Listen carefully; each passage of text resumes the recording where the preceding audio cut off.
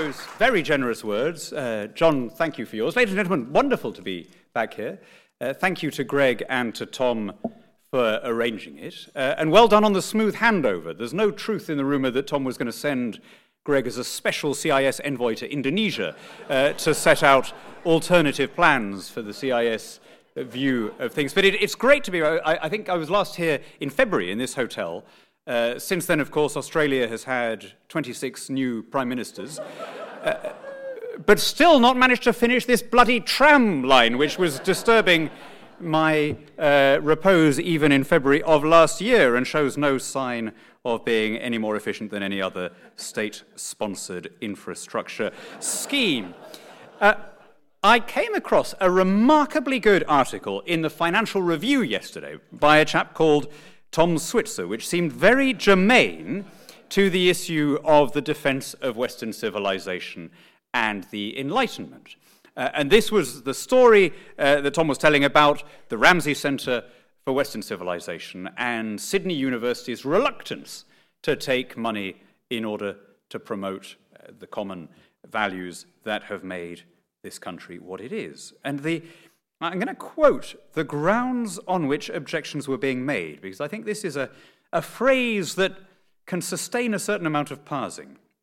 Quote, the only people who invoke Western civilization in anything other than a critical spirit are the racist right. I think that means you, right? Now, on one level, you dismiss that comment as what George Orwell called duck speak.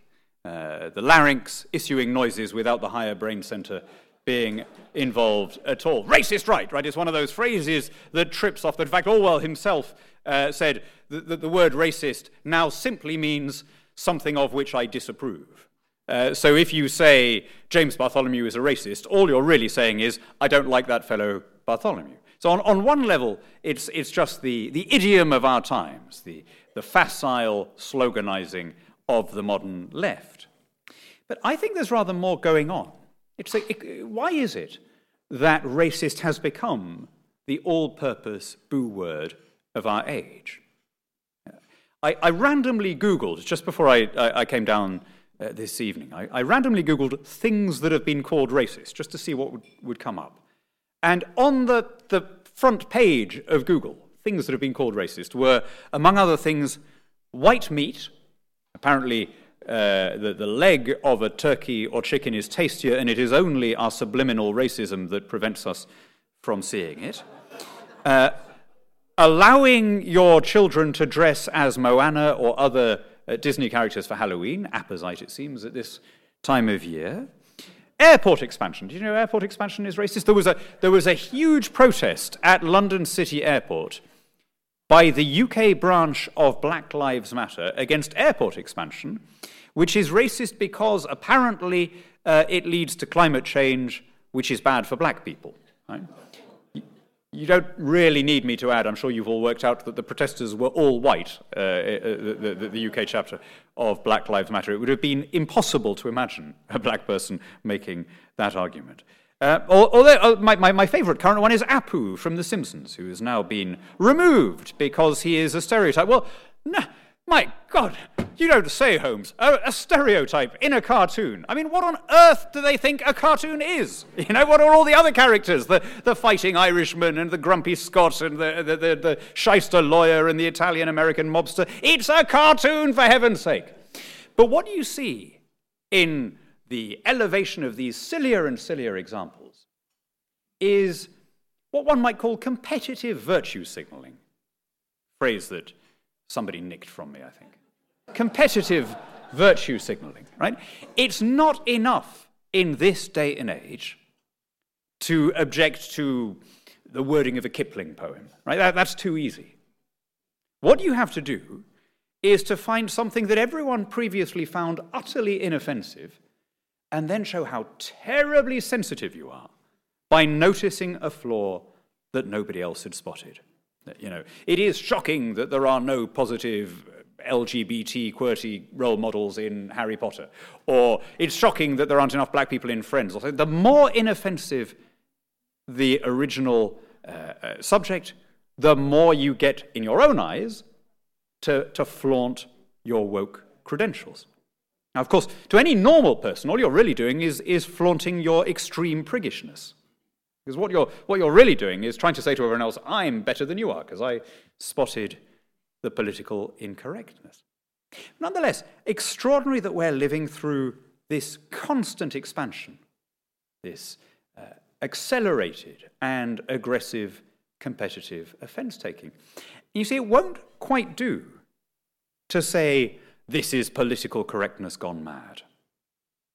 Something far more serious is underway. In defining statements by the identity or colour of the person who speaks them, rather than by any intrinsic truth or lack of it in the statement, we are reversing the idea on which the Enlightenment, and indeed the whole of Western civilization, is based.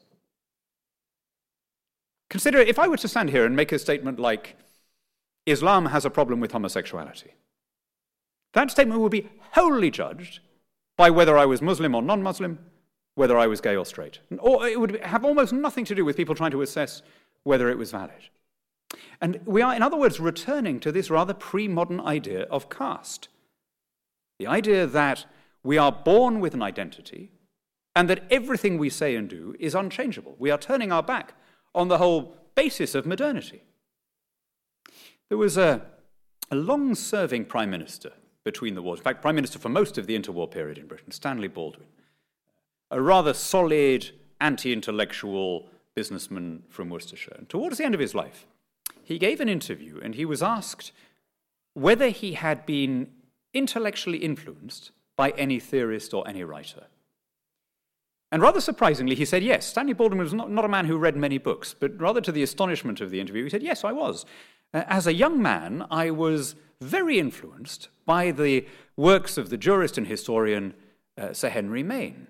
And it was through coming to know his corpus of work that I came to understand that all of human history is a move from status to contract. And then he paused and frowned and said, or was it the other way around? Now, it's a nice little illustration of how even the most brilliantly original idea can become dull and smooth through repetition. But just for a second, pause and ponder the brilliance of that original insight, status to contract. For 10,000 years, since we first discovered that if you put seeds in the ground, crops would grow in the same place, all human relations had been mediated by birth, caste, and tradition. The essence of the Enlightenment, the essence of the modern world, the root of all the things that we take for granted that make our lives prosperous and comfortable and reasonable, is the notion that each of us is free to enter into one-off contracts with other people as autonomous individuals. Already, like Baldwin, we find that idea so obvious because we've been habituated to it. It no longer seems radical. It's a very difficult thing to grasp quite what a huge break it was from the history of post-agrarian humanity. But perhaps what's happening now is simply that we're reverting to the norm. Perhaps the 300 years of wealthy and liberal enlightenment was the exception. Because I can't help noticing, as I observe our current discourse, that we've revived this idea that what we're allowed to say and what we're allowed to do should be determined by random external characteristics that we're born with. Here's a list of news stories that I plucked at random before I left the UK. Jamie Oliver was in trouble for producing something called Jamaican jerk barbecue. Apparently, it is improper for anyone who isn't a Jamaican to produce cuisine that is Jamaican-inspired. I mean, to be fair, I'm quite in favour of destroying Jamie Oliver on grounds of his repeated sins against the culinary tradition of all countries, but it does seem unusual to single out this Jamaican, rather than his, for example, abominable attempt at paella, or, it is, of course, the essence of cuisine that you're constantly cross-fertilizing. an actor called Jack Whitehall, very funny stand-up comic, was in trouble for accepting the part of a gay character in a Disney production despite not being gay. Now, I'm bound to think, well, but he's an actor. You know, the essence of being an actor is that you're pretending to be someone else. They all, with the possible exception of Michael Caine, they all do that, right? It's in the job description. There were two stories side by side, and this is where you realize that we've cast off whatever ropes attached us to reality. Two stories side by side that, on the one hand, there was a terrible row because a woman who was going to sing the part of Maria in West Side Story was not Latin American, not a fellow Latin American, I should say, having been born and brought up in Lima. We're a reminder that we are a heterogeneous bunch, we Hispanics. And at the same time, there was this sort of witch hunt for people who did not uncomplicatedly celebrate the news that the next James Bond might be Idris Elba. Now, one or the other, right? I mean, either it's important for people to play a part that is defined by their physiognomy, or it isn't. But you can't simultaneously, or at least you shouldn't simultaneously, demand both. It becomes very difficult to keep up with what the next offensive thing is going to be when the rules are constantly being changed. Now, for what it's worth, I think Idris Elba would be a brilliant James Bond. James Bond has now become an iconic figure. He may have been, Scottish and Swiss in the books, but long ago he cast off whatever literary roots and just became a figure of contemporary Britishness. Why he stays the same age as the technology advances and the cars get better and the M's and Q's come and go. He has been acted on stage by English actors, by Irish actors, by Scottish actors, and by one Australian. We can discuss whether a plank of wood would have done a better job than the Australian did. But nonetheless, I think we've established that this is a figure that transcends nationality. But what I'm saying is it's very difficult to have it both ways. Right? And yet, people do. There was a wonderful example of how Saturn devours her children, how the revolution ends up gobbling them all up, when the Nation, which is the main sort of lefty paper in the US, had this huge row because it published, I thought, a perfectly sensitive and well-written poem that was written from the point of view of a homeless black woman. And it was written in black American vernacular, apparently very authentically, according to experts in that subject. But it then turned out that the author was not black or female. And this led, not only from him, but from all of the editors, to the kind of self-accusatory show trial statements that we would have associated with Stalin's Russia or Mao's China. And you've got to wonder, how on earth can you keep up? If somebody is determined to take offense, they will manage to take offense. There's no defense now in saying, but that's inconsistent with what you were saying 5 minutes ago. Because everything is defined by the feeling of the recipient. Their feelings trump your facts. And in that situation, it is literally impossible to avoid giving offense. So, for example, you are simultaneously told by exactly the same people that gender is a social construct, that it's all imagined, that none of it is innate, and yet, with the next breath, that it is an absolute right of every human being to change their gender in law and have that recognized. Well, either it matters or it doesn't, but not both at the same time. We're told that race is a construct, that we're all the same under the skin, and yet at the same time, we're told that everything from who plays James Bond to university admission should be determined by these physical characteristics. Just to demonstrate how bizarre and arbitrary that is. I'll give you an example of when it started. What's now called affirmative action in the United States, in other words, discrimination in university entrance on the basis of membership of an ethnic group which is deemed to be underrepresented. That was something that was practiced by almost every fascist government in continental Europe between the wars. The underrepresented group, according to these fascist governments, was of course the non-Jewish population. Their argument was, there are too many Jews at universities, we need to level the scales. And of course, by too many, they meant as a proportion of the overall population. They didn't mean as a proportion of the educated population or the urban population or indeed the number of people applying, right? Very comparable. Now, let me suggest that the sorts of people who are now demanding racial quotas in university would be horrified to be told that it was exactly the same policy as was being pursued by fascist regimes in interwar Europe. And yet, it is an identical policy. It's simply that the labels have changed. And if you think I'm laying that on a bit too thick, if you think I'm going too far with this analogy, consider this. In one of the states of Brazil, where there was an official government-sanctioned affirmative action program, it turned out that people were turning up on the basis, there was a number of reserved places for black students. People were turning up who didn't look black enough, because they had a black grandmother or whatever. So guidelines were laid down, I'm not making this up, saying the applicants need to be phenotypically black, and there were people measuring their noses and the extent to which their hair curled. Right? Now, I hope all of you will find that a repulsive idea. And yet it's different only in degree from what happens throughout the West. Either, as John said, either you judge people by the content of their character, or you decide that something else has primacy.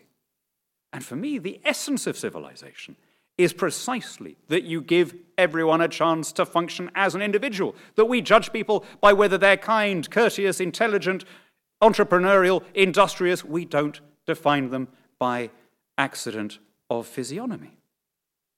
The essence of individualism is that we reject collective identity. Now again, people can, on one level, almost everyone would agree that to define people wholly by membership of a group, or primarily by membership of a group, is unfair and a denial of their rights. Right? When a state engages in collective punishment of another population, we all recoil. But we have to extend our logic. If collective punishment is objectionable, collective entitlement is surely equally objectionable, inescapably, and on precisely the same ground. This bizarre malady of our age, this sickness that has stolen over us, is particularly advanced on campus. The reason that Sydney University seems to have problems with something calling itself Western civilization is because it really does have a problem with Western civilization. If by Western civilization we mean diversity, variety, pluralism, and the elevation of the individual over the collective. Now, you might say, academics and students have always been lefties. True. But something new has crept in very recently, which is this determination to internalize everything, to make everything about you and how you feel. To give you an example, I was at Oriel College, Oxford. This was the college which had the statue of Rhodes, of Cecil Rhodes, which attracted such furious protests 2 years ago.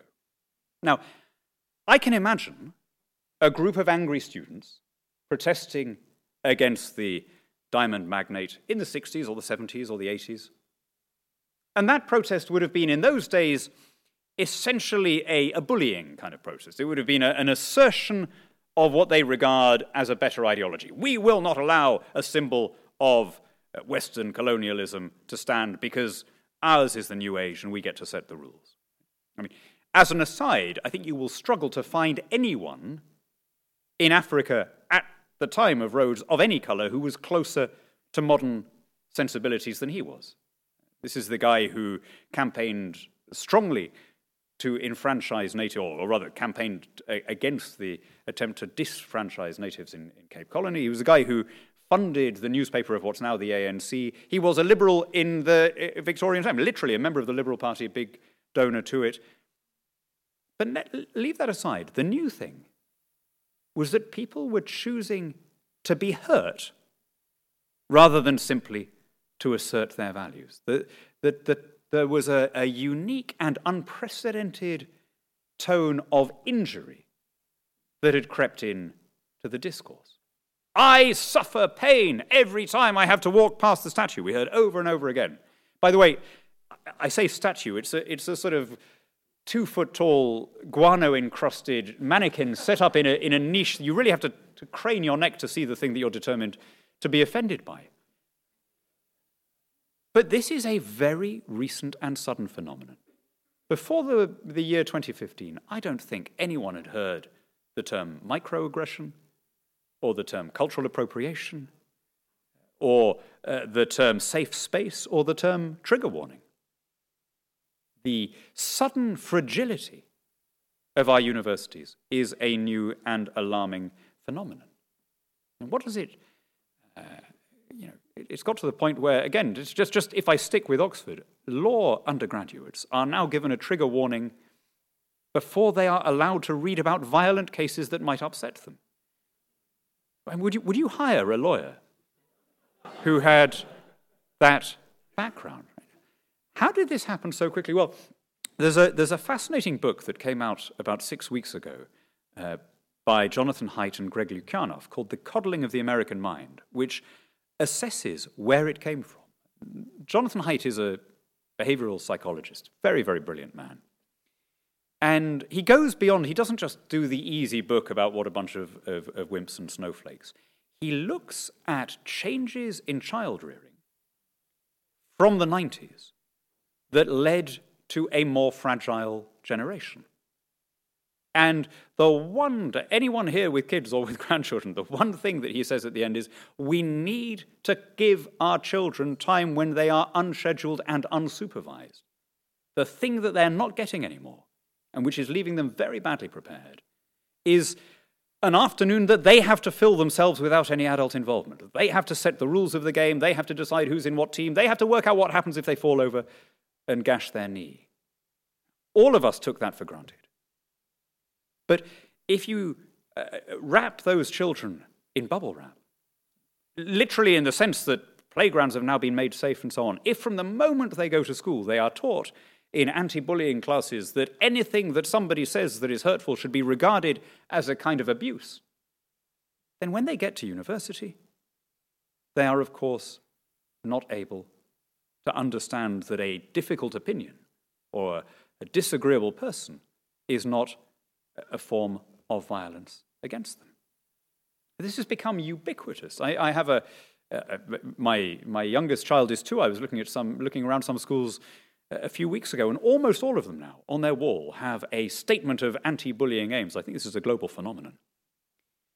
And they all define it as any kind of behavior or action that somebody finds hurtful. Well, I mean, I might find eating a turkey sandwich hurtful. I mean, and yet this is what it's all about. This is, as Francis Fukuyama says, the modern form of identity politics prioritizes the internal and subjective feeling over empiricism, over whether something actually happened. Ideas, in other words, certain ideas are sacralized, are lifted out of the realm of free inquiry, and are made invulnerable to criticism. Now, again, this is a pre-modern idea. For a long time, humanity operated on the basis that all truth was contained somewhere, usually in a sacred book. Not necessarily. I mean, the Marxists treated the tomes of their founders every bit as literally as a fundamentalist religious person in an earlier age. But what there wasn't was any allowance of the idea that because we were ignorant, because our knowledge was limited, the best thing we could do was to allow other ideas to flourish and then see if somebody knew something that we didn't. That's not an idea that comes naturally.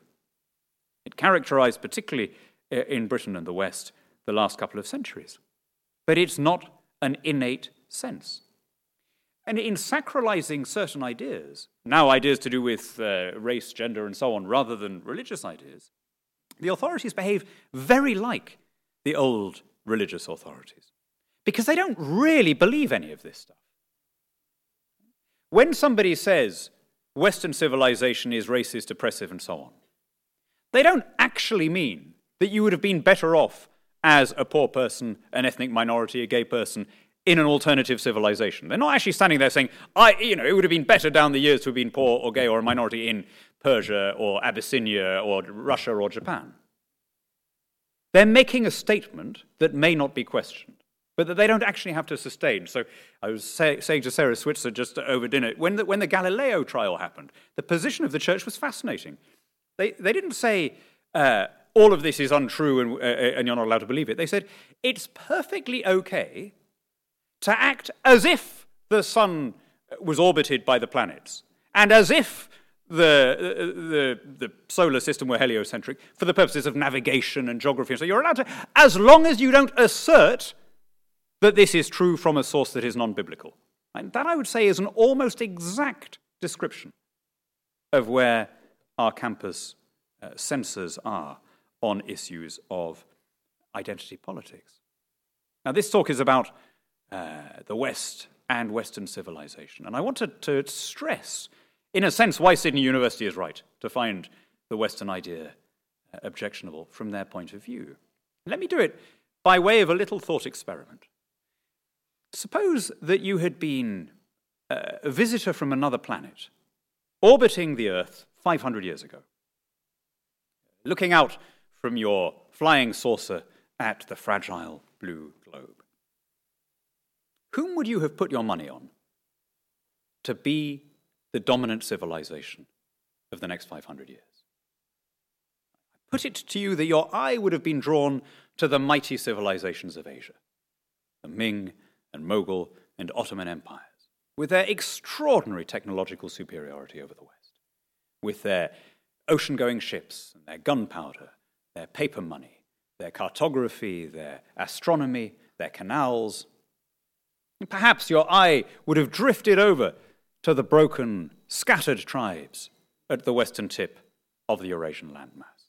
You would have had no doubt that China was going to sail around the Horn of Africa and discover Portugal rather than the other way around. And why didn't that happen? I don't want to oversimplify. Part of it was that Europe never became a centralized state. It remained a diverse plurality, a competing system of varying states that were able to pilot new ideas, trial new schemes, copy what worked best abroad.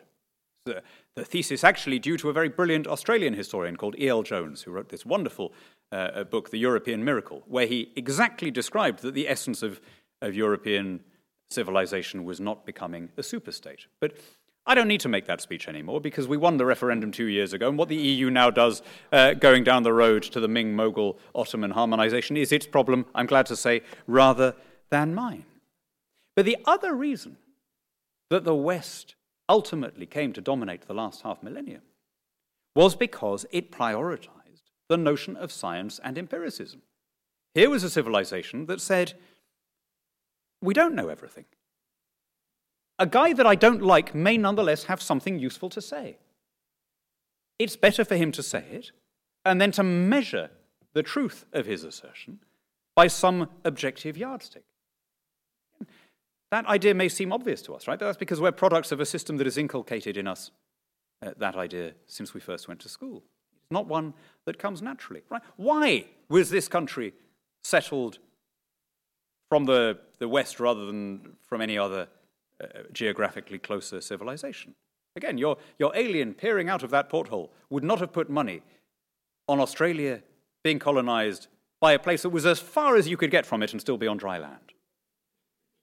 Well, actually, the story of how Australia came to be discovered very neatly illustrates the supremacy of science and the supremacy of empiricism in Western thought. 1769 was a year of the transit of Venus. And in Britain, people thought this is a great opportunity to use triangulation to try and work out how distant the Earth is from the sun. It was knowledge for its own sake.